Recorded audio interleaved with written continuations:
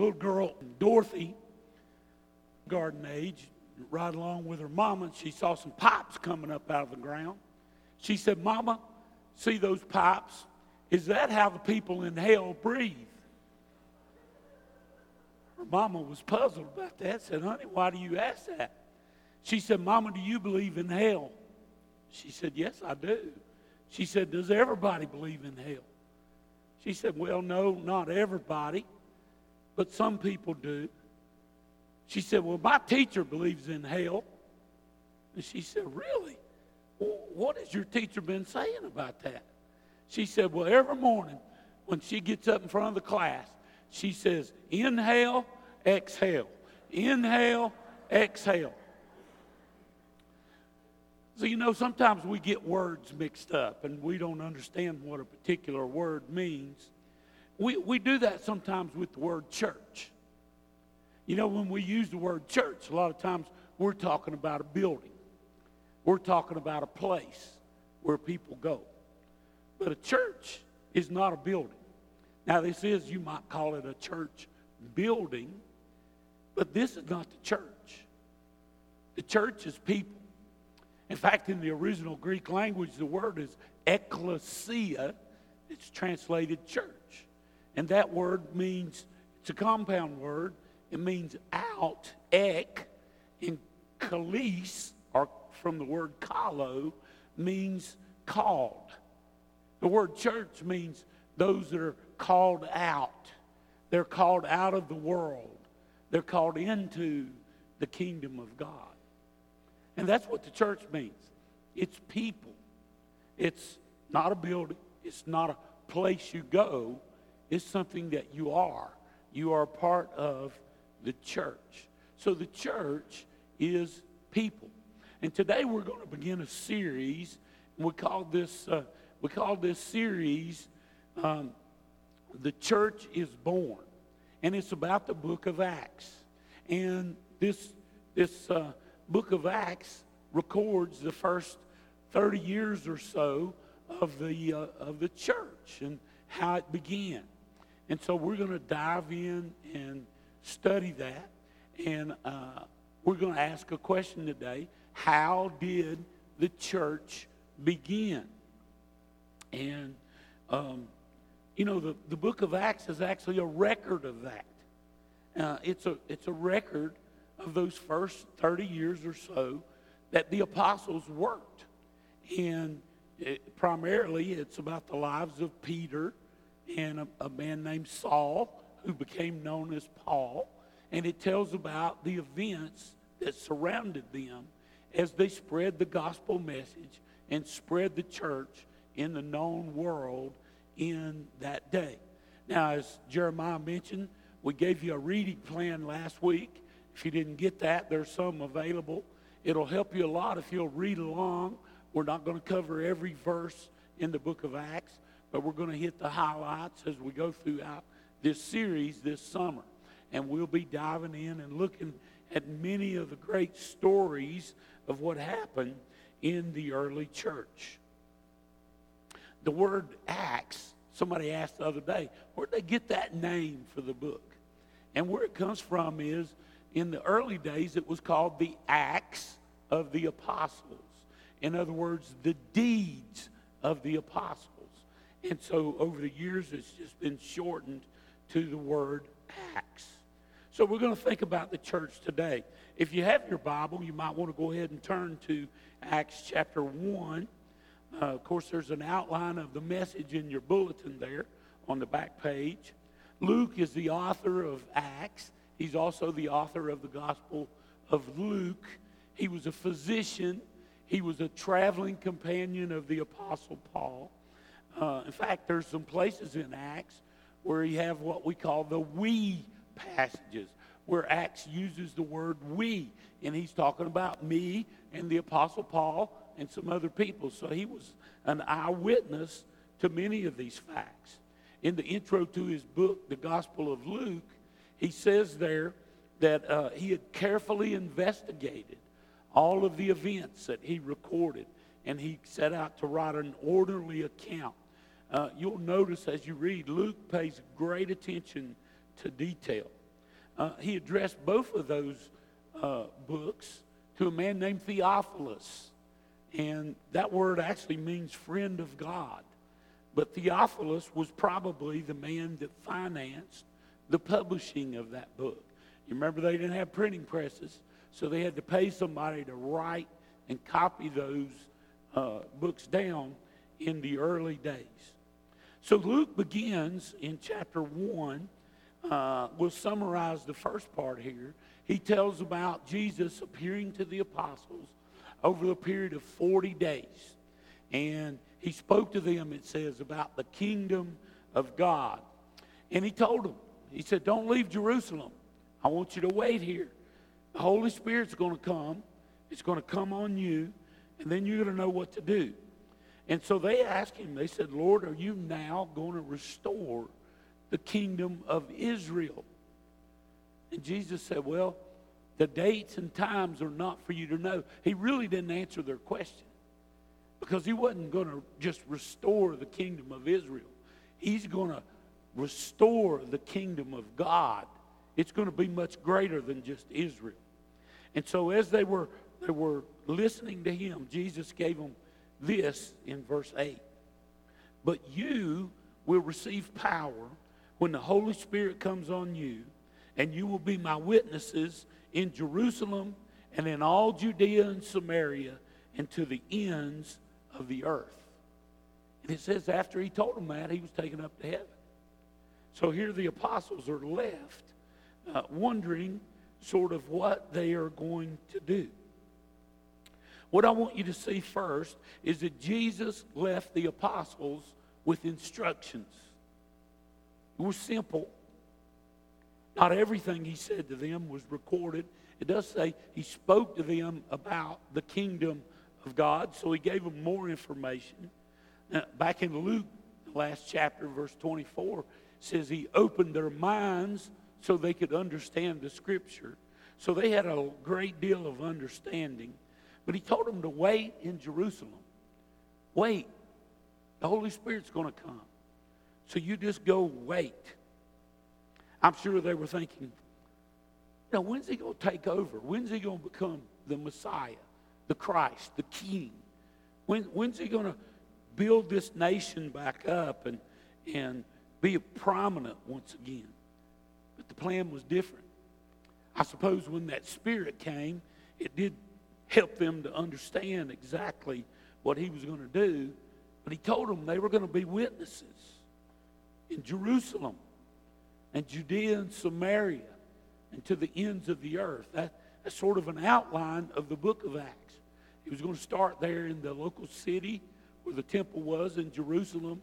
It was going to spread to a wider area, a regional type spreading. And then it would even go to the ends of the earth. It would go all over the world. But their main instructions were to wait. Don't you hate to wait? Go to the doctor's office. John, I'm sorry. Anybody have to wait at the doctor's office? Go to the dentist. You have to wait. You have as many women living in your house as I do. You have to wait. Sometimes you just have to wait. The apostles were patient. They waited. But look at what happened as they waited. There in verse 14, it says in verse 12 that they went back to the room, the upper room where they'd been staying. It gives the names of the 11 apostles that were with them. Verse 14 says, they all joined together constantly in prayer, along with the women, Mary, the mother of Jesus, and with his brothers. In those days, Peter stood among the believers, a group numbering about 120. Now, Peter goes on to tell them, look, we need to replace Judas. He's dead. He's gone. He quotes some scripture. Verse 21 says, therefore it is necessary to choose one of the men who have been with us the whole time the Lord Jesus was living among us, beginning from John's baptism to the time when Jesus was taken up for us. For one of these must become a witness with us of his resurrection. So what I want you to see next is they were given some instructions, but the apostles prayed and organized as they obeyed those instructions. They waited. It says they were constantly in prayer. And they sort of got organized. They realized we're down one apostle. Let's appoint an apostle. There's a whole group of people there with them, some 120 people. And named some of them, the apostles, the 11. There were other men. There were women. The mother of Jesus was there. I can imagine Mary Magdalene was there. It says Jesus' brothers were there. He had 4 brothers. Maybe the apostles, some of them had wives. Maybe children were there. They decided to replace Judas. After a lot of praying, they figured out who that was going to be. They chose 2 candidates and then drew lots to figure out which one. Joseph, sometimes called Barabbas, sometimes called Justus, it says. And another guy, Matthias. They chose Matthias. I guess it was Joseph had too many names. So they chose Matthias to replace Judas. But you know, they were waiting. They were ready. They were prayed up. They were expecting that Holy Spirit to come. I wonder, do we expect it? Do we expect the Holy Spirit to show up? To show up and make a difference in something? Maybe you're contemplating something, you're worried about something, you've been praying to God. Do you expect the Spirit to come and bring confirmation to you? Maybe you're struggling with a passage in the Bible, you don't understand it, and you're thinking about it and trying to figure it out. Do you expect the Spirit to come and reveal it to you? Maybe you got somebody you're praying for. Do you expect the Spirit to work on that person and go change that person? Do you expect the Spirit to give you power when you sign up to do a ministry? Do you expect the Spirit to go with you and guide you? Do you expect the Spirit to help you share the gospel with somebody that you know desperately needs to know Jesus? Do we expect the Spirit? I think these apostles were excited and waiting for that Spirit to come. And look at what finally happened. Go to chapter 2 now. When the day of Pentecost came, they were all together in one place. Suddenly a sound like the blowing of a violent wind came from heaven and filled the whole house where they were sitting. They saw what seemed to be tongues of fire that separated and came to rest on each of them. All of them were filled with the Holy Spirit and began to speak in tongues as the Spirit enabled them. You see, it came. They expected it, and it came on them. I like what William Barclay says in his commentary on the book of Acts. We may not know precisely what happened on the day of Pentecost, but we know that it was one of the supremely great days of the Christian church. For on that day, the Holy Spirit came to the Christian church in a very special way. Acts has been called the gospel of the Holy Spirit. So before we turn to a detailed consideration of its 2nd chapter, let's take a general view of what Acts has to say about the Holy Spirit. It is perhaps unfortunate that we often speak of the events of Pentecost as coming of the Holy Spirit, as the coming of the Holy Spirit. The danger is that we might think that the Holy Spirit came into existence at that time, but that's not so. God is eternally Father, Son, and Holy Spirit. In fact, Acts makes that quite clear. The Holy Spirit was speaking through David, as is recorded in Acts 1:16. The Spirit spoke through Isaiah, as is recorded in Acts 28:25. Stephen accuses the Jews of having, all through their history, opposed the Spirit. Acts 7:51, he says they resisted the Spirit. In that sense, the Spirit is God in every age, revealing his truth to men. At the same time, something special happened at Pentecost. Something special did happen at Pentecost. Notice, the Holy Spirit filled the apostles for ministry. You know, the Jews celebrated 3 main holy days. Now, they had others, but there were 3 main ones. If you were a Jewish male and you lived within 20 miles of Jerusalem, you were required to come to the temple 3 times a year on those holy days. First was Passover. That's at the time when Jesus was crucified. Then there's this holy day, Pentecost. It was 50 days after the Sabbath that came after the Passover feast. And then there was the Day of Atonement, the 3rd holy day. Now this Pentecost is 7 weeks plus 1 day after the Sabbath day of Passover. So it's 50 days. And it was a time when they celebrated the harvest that was to come. They also celebrated the giving of the law to Moses at this time. It's only fitting that the Holy Spirit would come on this day of Pentecost and enable these apostles to break forth in this new teaching of the gospel of Jesus Christ. Now it says here that the apostles and those other believers were all together. And this sound, this wind, this violent wind, some translations say the rushing of the wind. I can imagine it was a swoosh.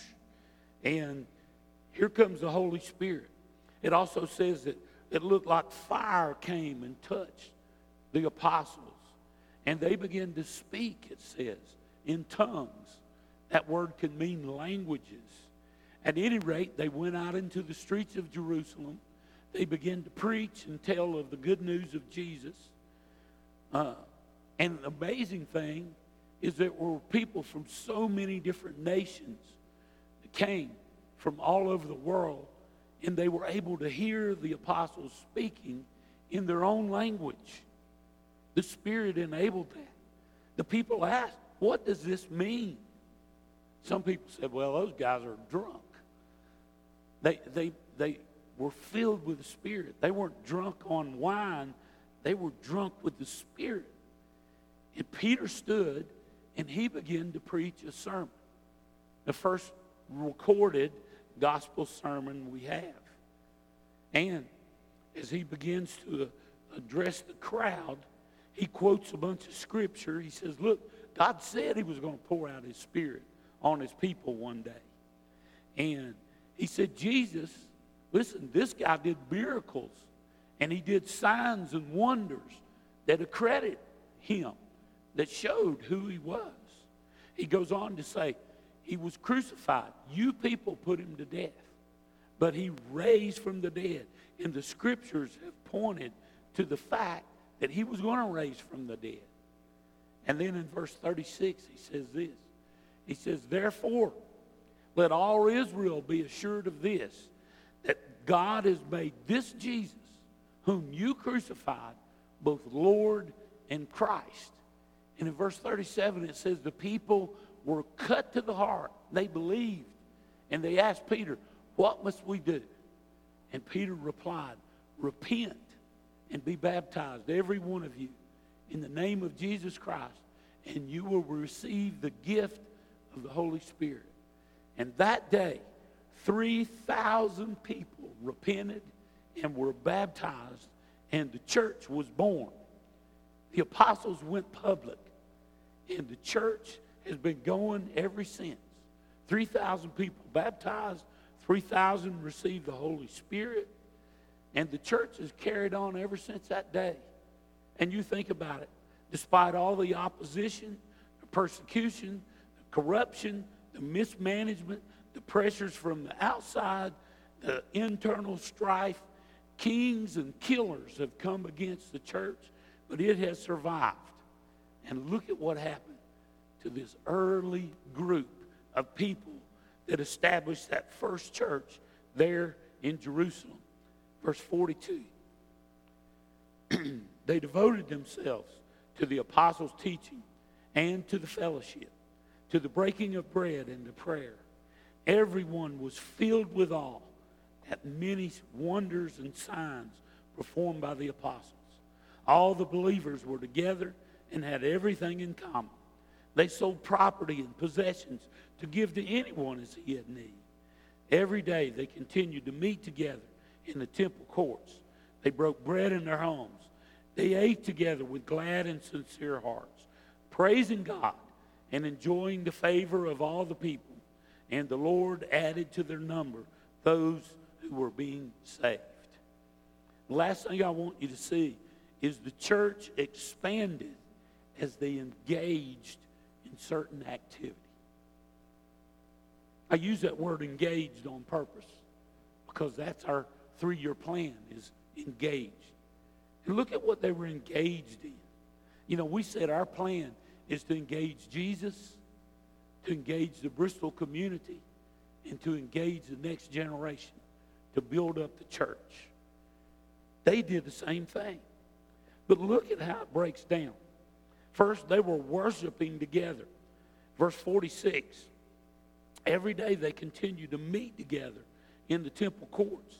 They broke bread in their homes and ate together with glad and sincere hearts, praising God and enjoying the favor of all the people. They were worshiping together. Everybody came together in large groups at the temple. They came together in small groups from house to house. They studied the Bible. They ate food together. You know, that's what we want as a church. We want to be a church where everybody comes together for the corporate worship. We enjoy each other's company. We enjoy praising God. But we want to meet in small groups too. I hope you have a small group that you attend, that you found one of our many groups. If you haven't, see me or one of the other ministers. We'll be glad to help you find the right small group. Notice, secondly, they were growing spiritually. Verse 42, they devoted themselves to the apostles' teaching and to the fellowship, to the breaking of bread and prayer. So they were coming together. They were soaking up the apostles' teaching. They didn't have the New Testament yet, but they got it straight from the apostles. And they were devoted. That means they were committed. They prayed and they fellowshiped together. So they were a lively bunch, and they were concerned about understanding what God wanted in their lives. Thirdly, they were serving humbly.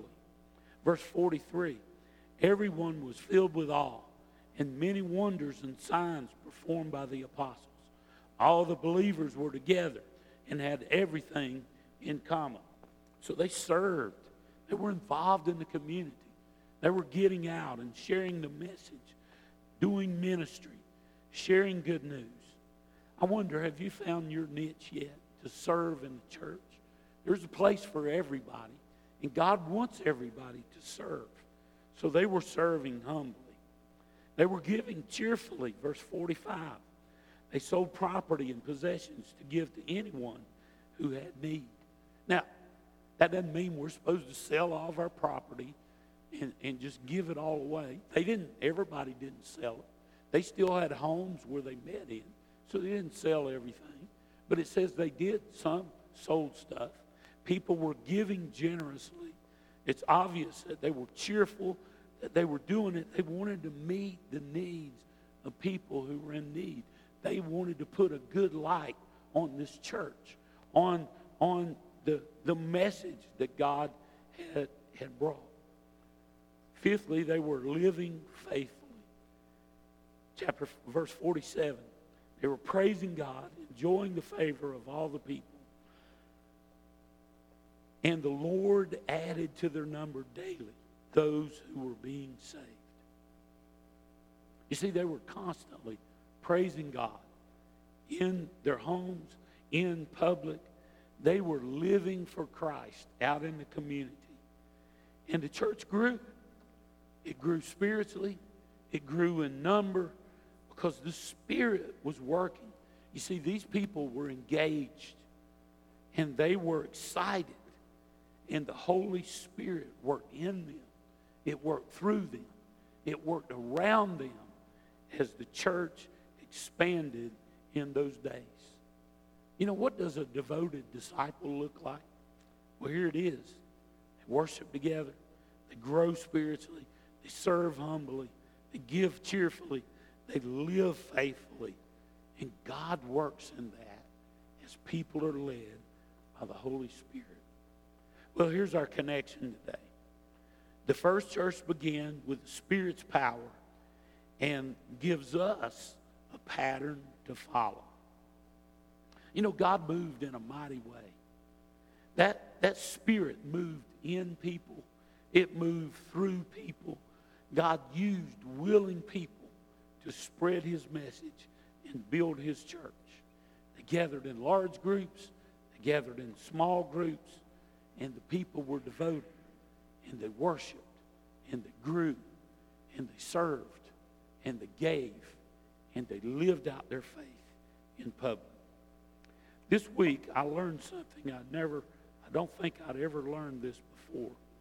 But some years ago, in 1953, in Egypt, they announced plans to build a dam on the Nile River. That finally came to fruition and was finished in 1970. It was a huge dam, 370 feet tall, 11,000 feet across it. It had 12 turbines that produced power. It was enough power to light up all of Egypt. It was an amazing feat, this dam that they had built. They dedicated that in 1971 and fired up those turbines to go to work producing power. But during the time when they were building that, they did not stop the river Nile from flowing. In fact, many people downstream depended on that river. They used that river for fishing. They used that river to wash their clothes. They used that river to get drinking water. You know, the poor country folk depended on that river, Nile, to provide for them food and water and life. They sailed boats on it. While they even wrote songs about it. John Piper says this, but on the day when the reservoir poured through the turbines, a power was unleashed that spread far beyond a few folks downriver and brought possibilities they had only dreamed of. Well, Pentecost, he says, is like the dedicatory opening of the Aswan High Dam. Before Pentecost, the river of God's Spirit blessed the people of Israel. It was their life. But after Pentecost, the power of the Spirit spread out to light the whole world. None of the benefits enjoyed in pre-Pentecost days were taken away. But 10 billion kilowatts were added to enable the church to take the light of the gospel of the glory of Christ to every tongue and tribe and nation. God has set us up for success in the church through His Holy Spirit. And God gives that same Holy Spirit to Central Christian Church and Christians everywhere if they'll tap in and take advantage of that Spirit and worship and grow and serve and give and live. We'll see a vibrant church, and we'll take back our country. Let's pray. Father, we thank you for your Spirit and the way He works, Lord.